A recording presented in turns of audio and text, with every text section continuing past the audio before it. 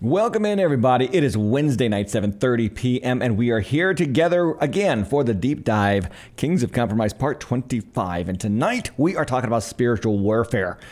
It is a favorite subject among many Christians. Many a preacher loved to preach about spiritual warfare. A lot of sermons about it. And today, we get to take a look at what it looks like in the material so we can understand how it operates in the spiritual.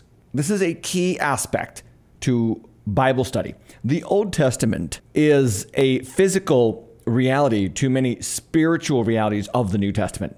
The Old Testament stories, which are real and historical, are allusions to the spiritual war going on around us that are more clearly exhibited in the New Testament, okay?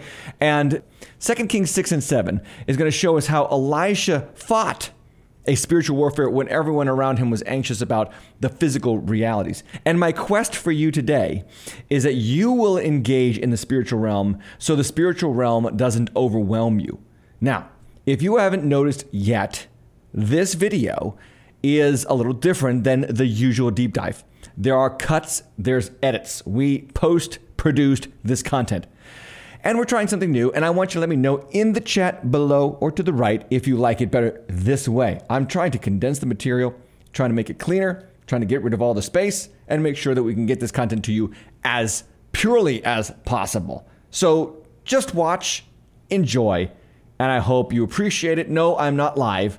This is pre-recorded, but it is premiering live here on the channel. So with that in mind, like and subscribe to the channel, to the video, and click that notification bell so you can get notified every time we go live on your smartphone. Let's dig into the Kings of Compromise.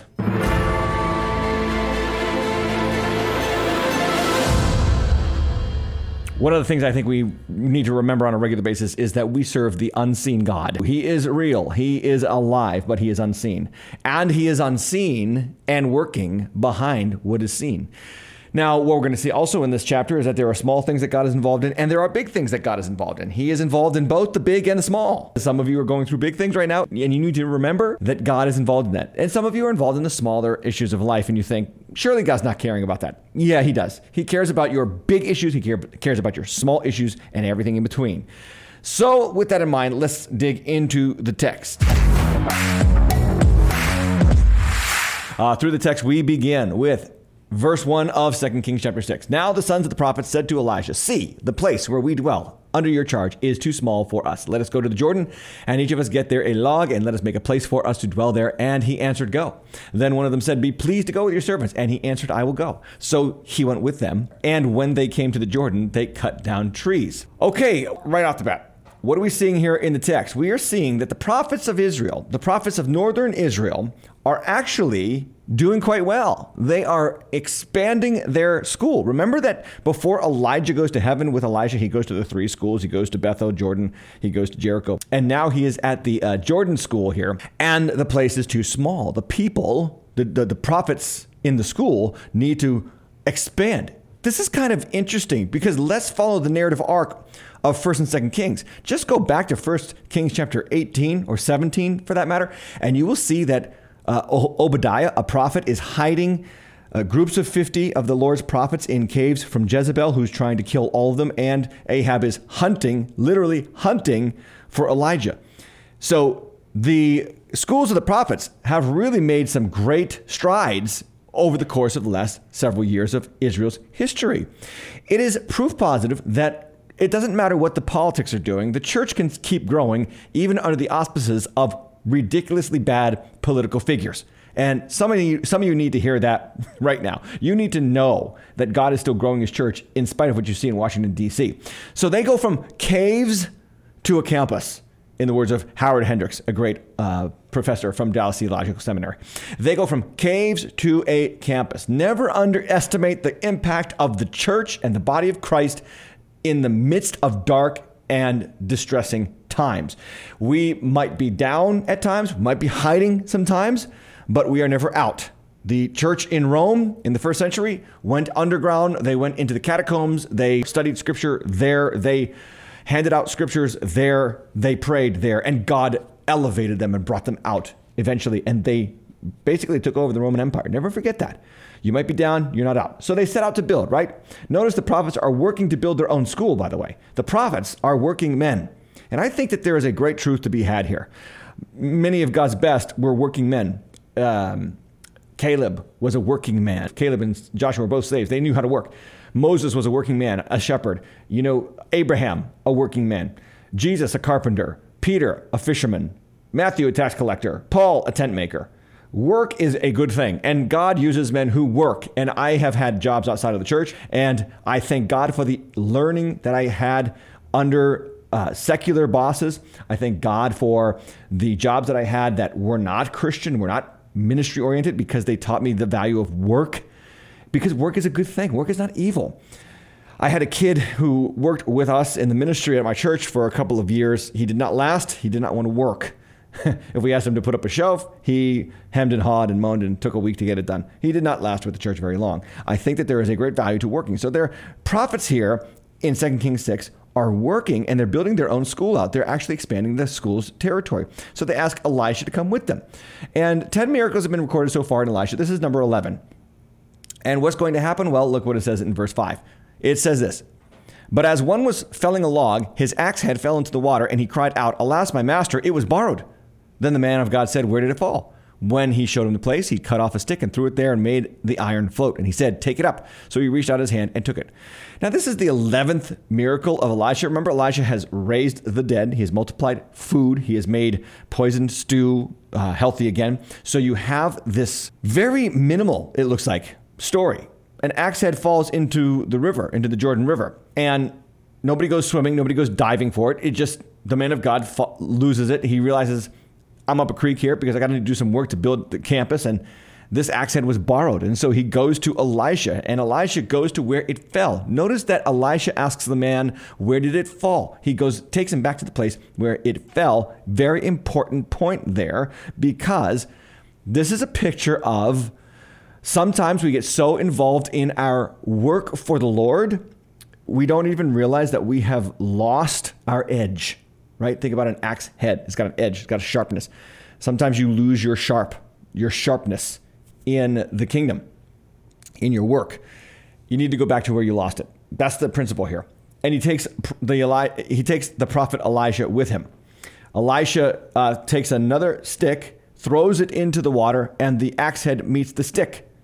Powerful illustration about getting a handle on your life and finding your edge, or getting your edge back. And if you get a handle, you got to get a new handle. Sometimes the old things that you used to hold onto in ministry or in life don't work anymore. Amen? Sometimes what you used to do no longer works for what you are going to do. And you have to learn how to let go of the handles that you had and get a new one. And axe head meet new handle.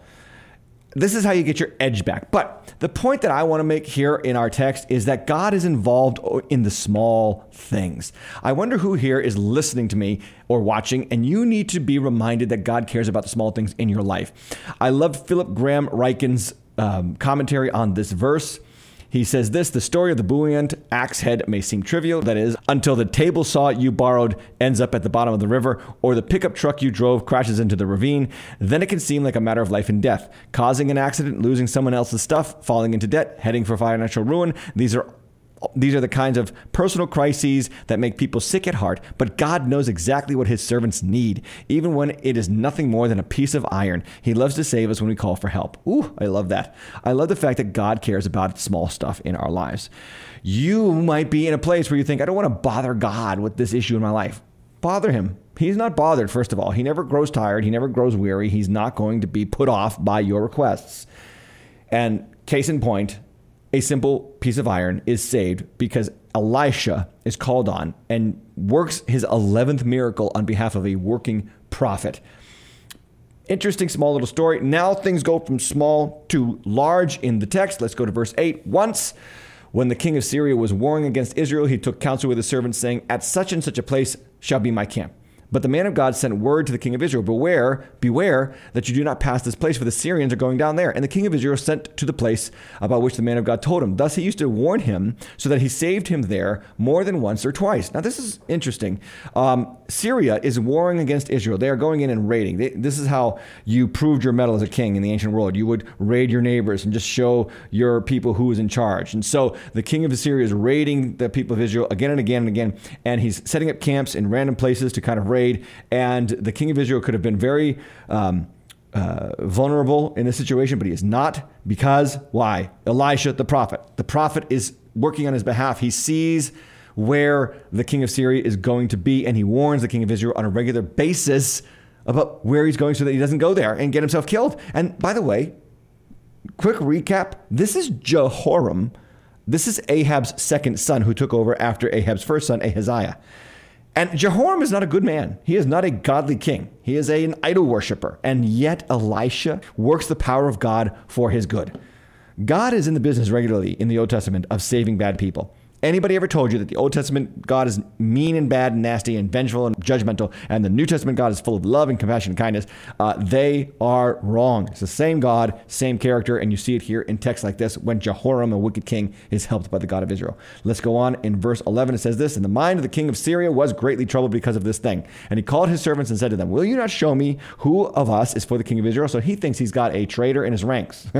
"Let me know which one of my guys is informing the king of Israel where I'm going." And one of his servants said, "No one. There's no one, my lord, O king. But Elisha, the prophet who is in Israel, tells the king of Israel the words that you speak in your bedroom." And he said, "Go and see where he is, that I may send him and seize him." But it was told, "Behold, he is in Dothan." So he sent there horses and chariots and a great army, and they came by night and surrounded the city. Now, what you need to know about Dothan is a very small city. It is also not Elisha's hometown, because he lived in Abel Meholah. We find that out in 1 Kings chapter 19. But he's in Dothan. It's a very small city, and it's got open plains, and then there's mountains around it. This is the setting. You have to see the setting because it's important about what's going to happen here. So the spiritual surveillance is told to the king of Syria. The Syrian king is mad. He comes in and he surrounds the prophet. He goes from chasing the king of Israel to chasing the prophet of Israel. And you have to understand that God gave Elisha these insights and this knowledge because God knows. God knows everything. He's omniscient. Hebrews chapter 4:13 says, "No creature is hidden from his sight. All are naked and exposed to the eyes of him to whom we must give an account." Nothing shocks God. He knows exactly where everyone is at every moment. So verse 15, it says this, "When the servant of the man of God arose early in the morning and went out, behold, an army with horses and chariots was all around the city. And the servant said, 'Alas, my master, what shall we do?' He said, 'Do not be afraid, for those who are with us are more than those who are with them.' Then Elisha prayed and said, 'O Lord, please open his eyes that he may see.' So the Lord opened the eyes of the young man, and he saw, and behold, the mountain was full of horses and chariots of fire all around Elisha." So this is amazing, right? The king of Syria moves on from fighting the king of Israel. He goes after the prophet of Israel. Elisha's servant comes out in the morning, sees all of the Syrian army around him, and he panics. This is what we do. We panic. What am I going to do? Got this army surrounding me. It looks like the odds are stacked against me. He turns to Elisha as well. Just like the guy with the lost axe head turns to Elisha, so Elisha's servant turns to Elisha. And these are massively different moments. An axe head is a very small piece of iron. An army besieging you is a big stinking deal. Anyway, what does Elisha do? He prays. He prays that the servant would see the world the way God truly sees it. You see, you have to understand that God has many more in the spiritual realm for us than those that are against us. Remember, the book of Revelation tells us that Satan only took 1/3 of the angels from heaven. That means that there are still 2/3 of the angels on God's side, and therefore on our side, ministering to us. That means that the angelic army for us outnumbers the fallen angelic army against us by a factor of 2-1. There are more for us than are against us. And he, as 1 John says, who is in us is greater than he who is against us.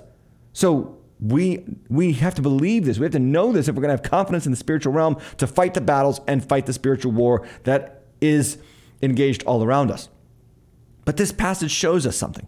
It shows us that no matter what our enemies are on earth, there are more for us in the unseen realm. And what a profound hope we have. Now, it also teaches us this valuable lesson. Prayer enables the believer to see challenges as God sees them. Prayer. What does Elisha do? "Oh Lord, open his eyes." Oh Lord, open my eyes, you should be saying, to the spiritual battle around me, to know that the angels are for me. By the way, this is the passage where I think it was Michael W. Smith or Bethel Worship. I don't know who wrote it, but there's a song called Surrounded, and it says this: it may look like I'm surrounded, but I'm surrounded by you. This is the passage where that comes from. You have to see what God sees in the spiritual realm, or you will be discouraged and you will want to give up. There is a battle going on at all times around you. To be ignorant of the battle is to be defeated. To ignore the battle is to be defeated. To not understand that the odds are for you in the battle is to be defeated. You want to win, so you got to know many more are for you, that there is a spiritual power available to you, and that the enemy cannot defeat you because God is with you.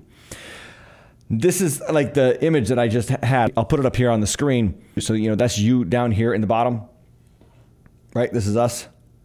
And then these are the armies all around us coming against us. But notice that we've got angels.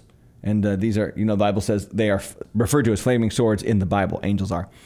And they are surrounding our enemies. Our enemies are surrounded by God. We are always with him. We are never defeated because God is with us. Amen, amen, and amen. Okay, verse 18. And when the Syrians came down against him, Elisha prayed to the Lord and said, please, strike this people with blindness. So he struck them with blindness in accordance with the prayer of Elisha. And Elisha said to them, this is not the way, and this is not the city. Follow me, and I will bring you to the man whom you seek. And he led them to Samaria. So he's actually leading them right into the capital city of Israel right here. Through his prophetic powers, he can make people see and he can make people blind through his prophetic powers. This is a powerful anointing upon Elisha's life, even more powerful than Elijah's in many respects. And you have to understand that is how God has always worked. The successors have always outdone the predecessors in the Bible. Just check up on that, because you do see that on a regular basis. Jesus even said to the disciples, greater things than you that I have done, you will do, because I'm going to the Father. Joshua led the people further than Moses. You have Solomon outdoing David in bringing the nation of Israel to prominence, power, wealth, prosperity. You have Jesus outdoing the works of John the Baptist. And so you have the pattern of God in Scripture is that those you disciple should outdo you. There is a problem with sometimes in the church, older saints getting jealous of younger saints having more opportunity, more power, and more capacity. Why? That is a good thing. The fruitfulness of the generation that comes after you is the result of the faithfulness of your generation. And you have to realize that. By the way, the fruitfulness of your generation is because of the faithfulness of the previous generation. My ministry is far more expansive than those who came before me in the faith, and I thank God for that. But it was because of them. And hopefully those who I pass this on to outdo me in the spiritual realm. We should always, as Christians, always be praying for the success, the greater success of the generations who come after us. That's the kingdom mindset. It's not about you. It's not about your generation. It's not about what you did. You did great things, but you did those so that people beyond you could do greater things. Have that spirit in you, because the rest is just selfishness. Verse 20, as soon as they entered Samaria, Elisha said, O Lord, open the eyes of these men that they may see. So the Lord opened their eyes and they saw, and behold, they were in the midst of Samaria. As soon as the king of Israel saw them, he said to Elisha, my father, shall I strike them down? Shall I strike them down? And I love this because Jehoram is eager to enact vengeance. This is the guy that's been raiding my nation. This is the guy that's been coming after me. This is the guy who wants to kill me. I have him now. He's been handed to me by the power of the Lord. Let me kill him. And what does Elisha say? Very next verse. He answered him. He said, you shall not strike them down. This is verse 22. Would you strike down those whom you have taken captive with your sword and with your bow? Set bread and water before them, that they may eat and drink and go to their master. So he prepared for them a great feast, and when they had eaten and drunk, he sent them away, and they went to their master. And the Syrians did not come again on raids into the land of Israel. So Elisha says, no, you're not going to kill them. You're going to not only spare them, you're going to feed them. And this is a beautiful passage. It's actually what Scripture teaches us both in Proverbs and in Romans, Old and New Testament. It says this in Romans 12:19, never avenge yourselves. Leave it to the wrath of God, for it is written, vengeance is mine. I will repay, says the Lord. To the contrary, if your enemy is hungry, feed him. If he is thirsty, give him something to drink. For by doing so, you will heap burning coals on his head. We do not take vengeance on our enemies when they are handed over to us. We do not have to avenge. That is God's business. We love our enemies. Why? You say, I don't like that. That's a passage of Scripture I wish that wasn't in the Bible. I hear you on that. But here's why we do it. Because God loved us when we were his enemies. Romans 5:10 tells us we were enemies with God, yet God died for us in the person of Jesus Christ, his son. If he loved us when we were his enemies, we must love those who are our enemies. It makes us more like him. It makes us more like him. That's why we love and pray for our enemies. That's the meaning of this passage. So verse 24, afterward, Ben-Hadad, king of Syria, mustered his entire army and went up and besieged Samaria. Hold up. Didn't the king of Israel just spare the king of Syria? Yep. Didn't he feed him? Yes. And yet now, on the very next verse, he comes and attacks Israel again? Yes. Just because we do what God wants and just because we're kind to our neighbors or enemies does not mean we're going to get paid back with good. They sometimes will just not change. And you have to learn how to bear under that through the power of the Holy Spirit. And it's okay because, again, the spiritual war around us is waging, and we have to remember that more are for us than against us. Verse 25, and there was a great famine in Samaria, and they besieged it until a donkey's head was sold for 80 shekels of silver, and the fourth part of a cab of dove's dung for 5 shekels of silver. Yes, you heard that right. Dove's dung was selling for food. Now, I don't know if there was any nutritional value to this dove's dung, but evidently it had come to that point in the nation of Israel. The famine was so bad, they were eating donkey's heads and dove's dung, and they were paying exorbitant prices for it. So this is the enemy coming in and now making things worse. Victories will happen, but sometimes after the victory comes worse events. And here again, the Lord allows this. The Lord allows Israel's enemies to triumph. Why? Why? Because the Lord was judging his people. The Lord holds his people accountable to his law. And they were breaking the law. They were idolaters. Remember, this is Ahab's son, Jehoram, on the throne. He is an idolatrous, godless king. They're in the northern kingdom. Remember this. In the northern kingdom, there was not a single righteous king, not one single one. And everyone, sometimes they got not so bad, but most of them were just really, really bad. And the one after the previous was always worse than the one previous to him. So verse 26 says, Now as the king of Israel was passing by in the wall, a woman cried out to him, saying, Help, my lord, O king. And he said, If the Lord will not help you, how shall I help you? From the threshing floor or from the winepress? In other words, I have no resources. I'm in the same boat as you are. And I think this is a very powerful principle. It's why good Christians never trust the government. The government cannot help. The government cannot save. God saves. And there comes a limitation to the powers of the government and the ruling power class. So verse 28 says this, the king asked her, What is your trouble? She answered, This woman said to me, Give me your son that we may eat him today, and we will eat my son tomorrow. So we boiled my son and ate him. And on the next day I said to her, Give your son that we may eat him. But she has hidden her son. Yikes. The Old Testament is R-rated. You have to know that. It is an R-rated film, okay? They're eating their children. They're eating their babies. That's how bad this is. And you say, why would God allow this? God was allowing it because they were turning from God. This is a picture of hell. When you turn from God, this is what you get. You get a godless society that disregards the human life from the womb. A godless society disregards human life from the womb. Got it? And all of these events and judgments were prophesied both in Deuteronomy and in Leviticus. Leviticus says as much in Leviticus 26:27. If in spite of this you will not listen to me, but walk contrary to me, then I will walk contrary to you in fury, and I myself will discipline you sevenfold for your sins. You shall eat the flesh of your sons, and you shall eat the flesh of your daughters. Why? Because you turned your back on me, says God. This is how God prophesied through the law that if they broke the law, the covenantal promise was that they would be judged according to the law. So verse 30, when the king heard the words of the woman, he tore his clothes. Now he was passing by on the wall, and the people looked, and behold, he had sackcloth beneath on his body. And he said, May God do to me and more so also, if the head of Elisha, the son of Shaphat, remains on his shoulders today. The king doesn't care that his people are starving. The king wants to kill Elisha. Isn't this amazing? It is one of the telltale signs of a nation gone wrong. They blame the people of God for the high cost of their own idolatry and sin. And this is what you see being practiced right now in America. Who are the bad people in America? Christians. Oh, those biblical Christians. Oh, those fundamentalists. Oh, those evil, right-wing fundamentalists. They are the problem with society.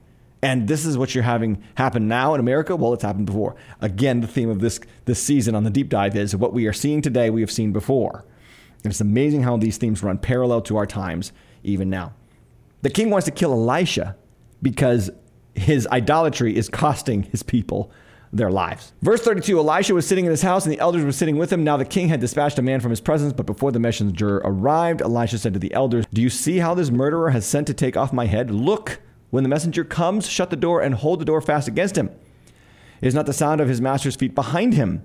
And while he was still speaking with them, the messenger came down to him and said, this trouble is from the Lord. Why should I wait for the Lord any longer? So you see the impatience and you see the frustration with God as a result of their own immorality leading to devastation. This is the blindness being spiritually lost brings, because you cannot comprehend the fact that your own sins are costing you these problems. And this is where the lost are. This is where the unbelievers are on a regular basis. Yes, the Lord sends trouble to wake us up from our waywardness, but even our waywardness can blind us to the fact that we are wayward. I always say this to people, like, you understand that lost people don't know they're lost. Unbelievers do not think they're unbelievers. They just think they're right. They think they're right because their wrongness makes them think they're right. Anyway, turning the page to chapter 7, here's what it says. But Elisha said, hear the word of the Lord. Thus says the Lord, tomorrow about this time, a sheah of fine flour shall be sold for a shekel, and 2 sheahs of barley for a shekel at the gate of Samaria. Then the captain on whose hand the king leaned said to the man of God, if the Lord himself should make windows in heaven, could this thing be? But he said, you shall see it with your own eyes, but you shall not eat of it. Again, the Lord intervenes on behalf of this nation, this idolatrous, godless nation. If you don't think that there is hope for America, okay, read the book of 1st and 2nd Kings, because we are not as bad as them, and yet God had mercy on them. Remember when Abraham argues with God about the fate of Sodom and Gomorrah. He says, can you find 50 and spare the city for 50? God says, yes, for 50 I will spare the city. It doesn't matter. It gets all the way down to 10, and God says, I will spare the city for 10. He couldn't find 10 righteous persons in the cities of Sodom and Gomorrah. So yes, God is still being merciful to America. Why? Because there's far more than 10 Christians. There's far more than 10 biblically minded, good, godly people. And God is being merciful, and we should appreciate that every day of our lives. Verse 3. Now there were 4 men who were lepers at the entrance to the gate. And they said to one another, why are we sitting here until we die? If we say, let us enter the city, the famine is in the city, and we shall die there. And if we sit here, we die also. So now come, let us go over to the camp of the Syrians. If they spare our lives, we shall live. And if they kill us, we shall but die.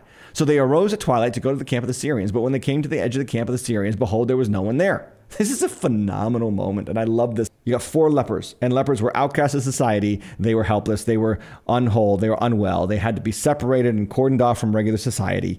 And here they are sitting at the gate because things are that bad. They're in the governmental center. The gates were the governmental centers of the cities in those days. And so there they are sitting at the gate, and they say, wait a second, we got a couple choices. If we sit here, we're going to die because the famine's bad. If we go into the city, we're going to die because the famine's there. And if we go into the enemy's camp, we got an option. We got at least hope. They might spare our lives and feed us and live, or they'll kill us. So we got 4 options, 4 possibilities. One of them leads to life. The other 3 lead to death. And when you have 4 options and only one will work, take it.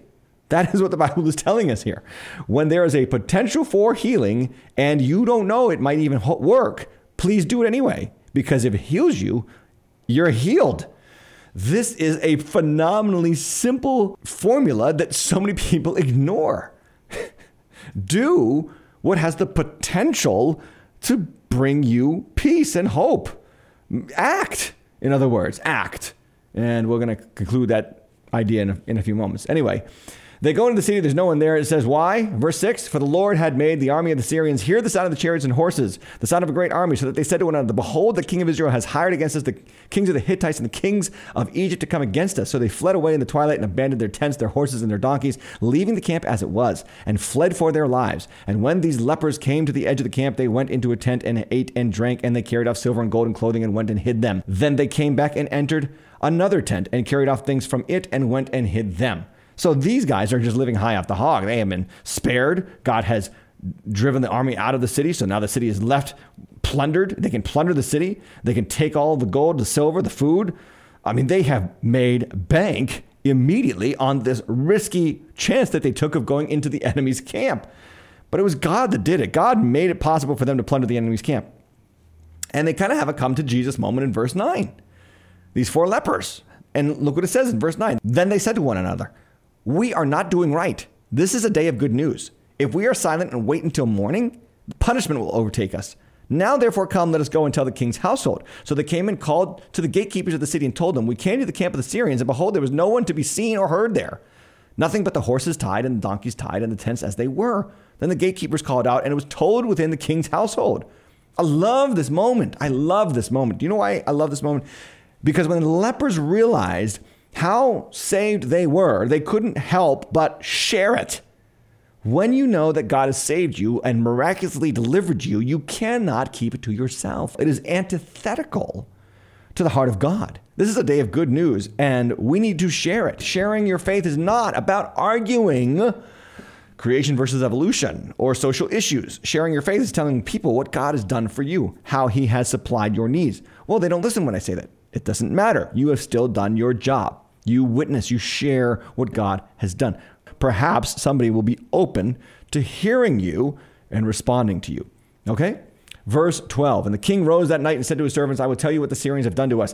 They know that we are hungry. Therefore, they have gone out of the camp to hide themselves in the open country, thinking, when they come out of the city, we shall take them alive and get them into the city. And one of his servants said, let some men take 5 of the remaining horses, seeing that the horses who are left here will fare like the whole multitude of Israel who have previously or already perished. Let us send and see. So the king, again, is hard-hearted, like many of your non-believing friends are, and he can't even fathom that God would do this. He's considering it a ruse by the enemy to lure him into the city so that he can overtake him.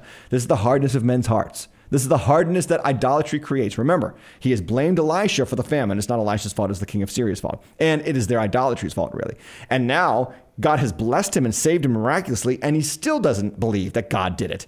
He has to believe that the enemy is out to get him. This is the hardness of heart that occurs as a result of idolatry. This is why you've got to expel the idols from your life, because it will taint your heart toward God. It will always cause you to think that God is out to get you, the enemies are surrounding you, and you are defeated. And that is losing the spiritual warfare. You need to turn your heart toward God on a regular basis. Turn from idols, turn from sin, so that God can empower you to win. Verse 14. So they took the 2 horsemen, and the king sent after them the army of the Syrians, saying, go and see. So they went after them as far as the Jordan, and behold, all the way was littered with garments and equipment that the Syrians had thrown away in their haste. And the messengers returned and told the king. So the report is confirmed. Verse 16, then the people went out and plundered the camp of the Syrians. So a sheah of fine flour was sold for a shekel, and 2 sheahs of barley for a shekel, according to the word of the Lord that, remember, Elisha gave. Now the king had appointed the captain on whose hand he leaned to have charge of the gate. And the people trampled him in the gate so that he died, as the man of God had said when the king came down to him. The famine is over, Elisha is right, and the man who questioned God's word through Elisha is trampled to death. Everything comes to pass according to the word of the prophet. And this is teaching us again in the book of Kings. It is servants, it is lepers, it is members of the school of the prophets, it is young, godly people who thrive, and it is prophets who lead the day. Not the kings in powerful places, but the prophets on their knees who lead the day. Verse 18, the summation of these 2 chapters. For when the man of God had said to the king, 2 sheahs of barley shall be sold for a shekel, and a sheah of fine flour for a shekel, about this time tomorrow in the gate of Samaria. The captain had answered the man of God, if the Lord himself should make the windows in heaven, could such a thing be?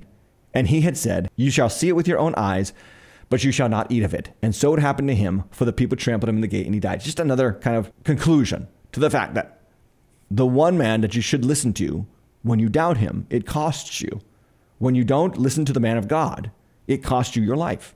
And this is what this passage is showing us. This is an amazing picture. And I want to regroup us, okay, back to what I originally said in the beginning of this talk. The Old Testament physical realities are pictures of our spiritual realities in Christ in the New Testament. Yes, God can still do physical things like this, absolutely. But there is a spiritual war that is going on all around us. And we undercut ourselves when we do not understand it, when we do not engage it, when we do not believe that we are in Christ strong enough to handle it. So with all that in mind, let's tap into truth. Couple of things to conclude this talk. Number 1, God cares for his servants. Who are the people that God helps in this passage? He helps the prophet who is building the house of God. He helps the prophet who is directing the affairs of the king. He helps the lepers, the 4 lepers at the gate. He helps the starving citizens in the famine. This is what God does. He helps the destitute. He helps those who serve him. What does he do? How does he help them? He helps them in the small things. He helps them in the big things. He makes a borrowed axe head float. He guides the king through war to escape his enemies. He opens the eyes of the prophet's servant. He brings the lepers plenty of food, and he ends a famine. God is over the big and small matters of our lives. But let's talk about this. This is the main theme of this text. The spiritual realm is a realm of war. And I fear that many Christians have forgotten that. Exodus 15:3, the Lord is a man of war. The Lord is his name. Listen to that definition again about God, because we want to say God is peace, and God is kindness, and God is joyful, and God is meek, and God is, humble, and all those kind of things. Well, he's also a man of war. The Lord is a man of war. Jesus came to fight. He is the strong man, right? He is the stronger man who bound the strong man, Satan, through his blood at the cross and plundered his camp so that we can live in victory. I fear that in the modern church, and especially in the modern age of American church, there is this constant quest for comfortable Christianity that leaves us spiritually defeated in more ways than we realize, because we're at war, friend. We are at war. And scripture is replete with texts to that point. Ephesians chapter 6:12, we do not wrestle against what? Flesh and blood, but against the rulers, authorities, cosmic powers of the present darkness, and the spiritual forces of evil in the heavenly places. 2 Corinthians 10:3-6, for though we walk in the flesh, we are not waging war according to the flesh. For the weapons of our warfare are not of the flesh, but of divine power to destroy strongholds. And we destroy arguments and every lofty opinion that raises itself against the knowledge of God. And we take every thought captive to the obedience of Christ, being ready to punish every disobedience. These are warfare verses. 1 Peter chapter 2, verse 11. Beloved, I urge you as sojourners and exiles to abstain from the passions of the flesh, which wage war against your soul. Christian, you are at war. And to the extent that you disregard that, you are a sitting duck for spiritual depression, anxiety, for mental illness, for the problems of our current age. And you are not to do that. You are not to fall into the despondency of your generation. You are to stand up in faith and believe that the fight is able to be won through the powerful weapons that God has given you in the Son. Okay? You can win because of Jesus. And I thought about this just a little bit longer. And I thought, how many of God's heroes were fighters? Let's take a look at this list. I have 9 names on the list here up on the screen. God's heroes embrace the fight. Abraham fought a war with 5 kings. Jacob fought with God. Moses fought back the men attacking Jethro's daughters, then against the powers of Egypt. Joshua fought 31 kings and 10 nations. Caleb fought for the mountain at the top of the land. Judges, all of them had to fight, including Deborah, a woman who won a battle miraculously through the hand of the Lord. David fought Goliath and the Philistines. Peter was willing to fight the soldiers. Paul fought wild beasts in Ephesus and all over the known world. Paul fought to bring the gospel to the nations. All of God's heroes were fighters. And if you're not a fighter, you are waiting to be defeated, because there is a spiritual fight going on around you, whether or not you embrace it. And we have to fight. We have to fight for our families. We have to fight for our marriages. We have to fight for our jobs. We have to fight for our prosperity. We have to fight for our churches to be impactful in our societies, in our communities. It is a spiritual war we are engaged in, and let us not fall prey to apathetic spirituality. God is looking for a fighter, because that's the people that he used in the New and Old Testaments. So, to that end, the spiritual realm is a realm of war. A couple of things that happen here. The prophetic student, he prays and he returns to where he lost his edge. Elisha interceded for those around him to see the heavenly realm. And the lepers stepped out in faith and risked it all, and then shared what they learned about the power of God. These are the things that we must do. But I thought there's even more from a holistic biblical perspective of how we should engage in the spiritual warfare around us, and how do we engage the spiritual power available to us. Couple things. Number one, prayer and intercession. When Elijah prays and says, "Oh Lord, open his eyes," he's praying for someone else. What is the difference between prayer and intercession? Prayer is prayer for you. Intercession is prayer for others. And Elisha models here a prayer of intercession for other people. God, open my wife's eyes. God, open my husband's eyes. God, open the eyes of my children. Have you prayed that prayer lately? You always want to pray that they change, but they won't change unless they see what needs to be changed. God, open my eyes. What does Paul pray for the Ephesians? He says, I pray that the eyes of your heart might be enlightened, that you might know the hope to which he has called you. We need our eyes opened by God. God has the power to open our eyes. Number 2, fasting.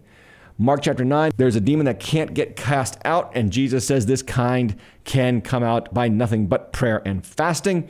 Fasting supercharges your prayer life. Denying yourself physical food and giving yourself spiritual empowerment is the only way sometimes to win the battle in the spiritual realm. Then there's the armor of God, which I'm sure you've heard many preachers preach about. We take up all the armor, but look at this last line in verse 17 of Ephesians 6. Take the helmet of salvation and the sword of the Spirit, which is the word of God.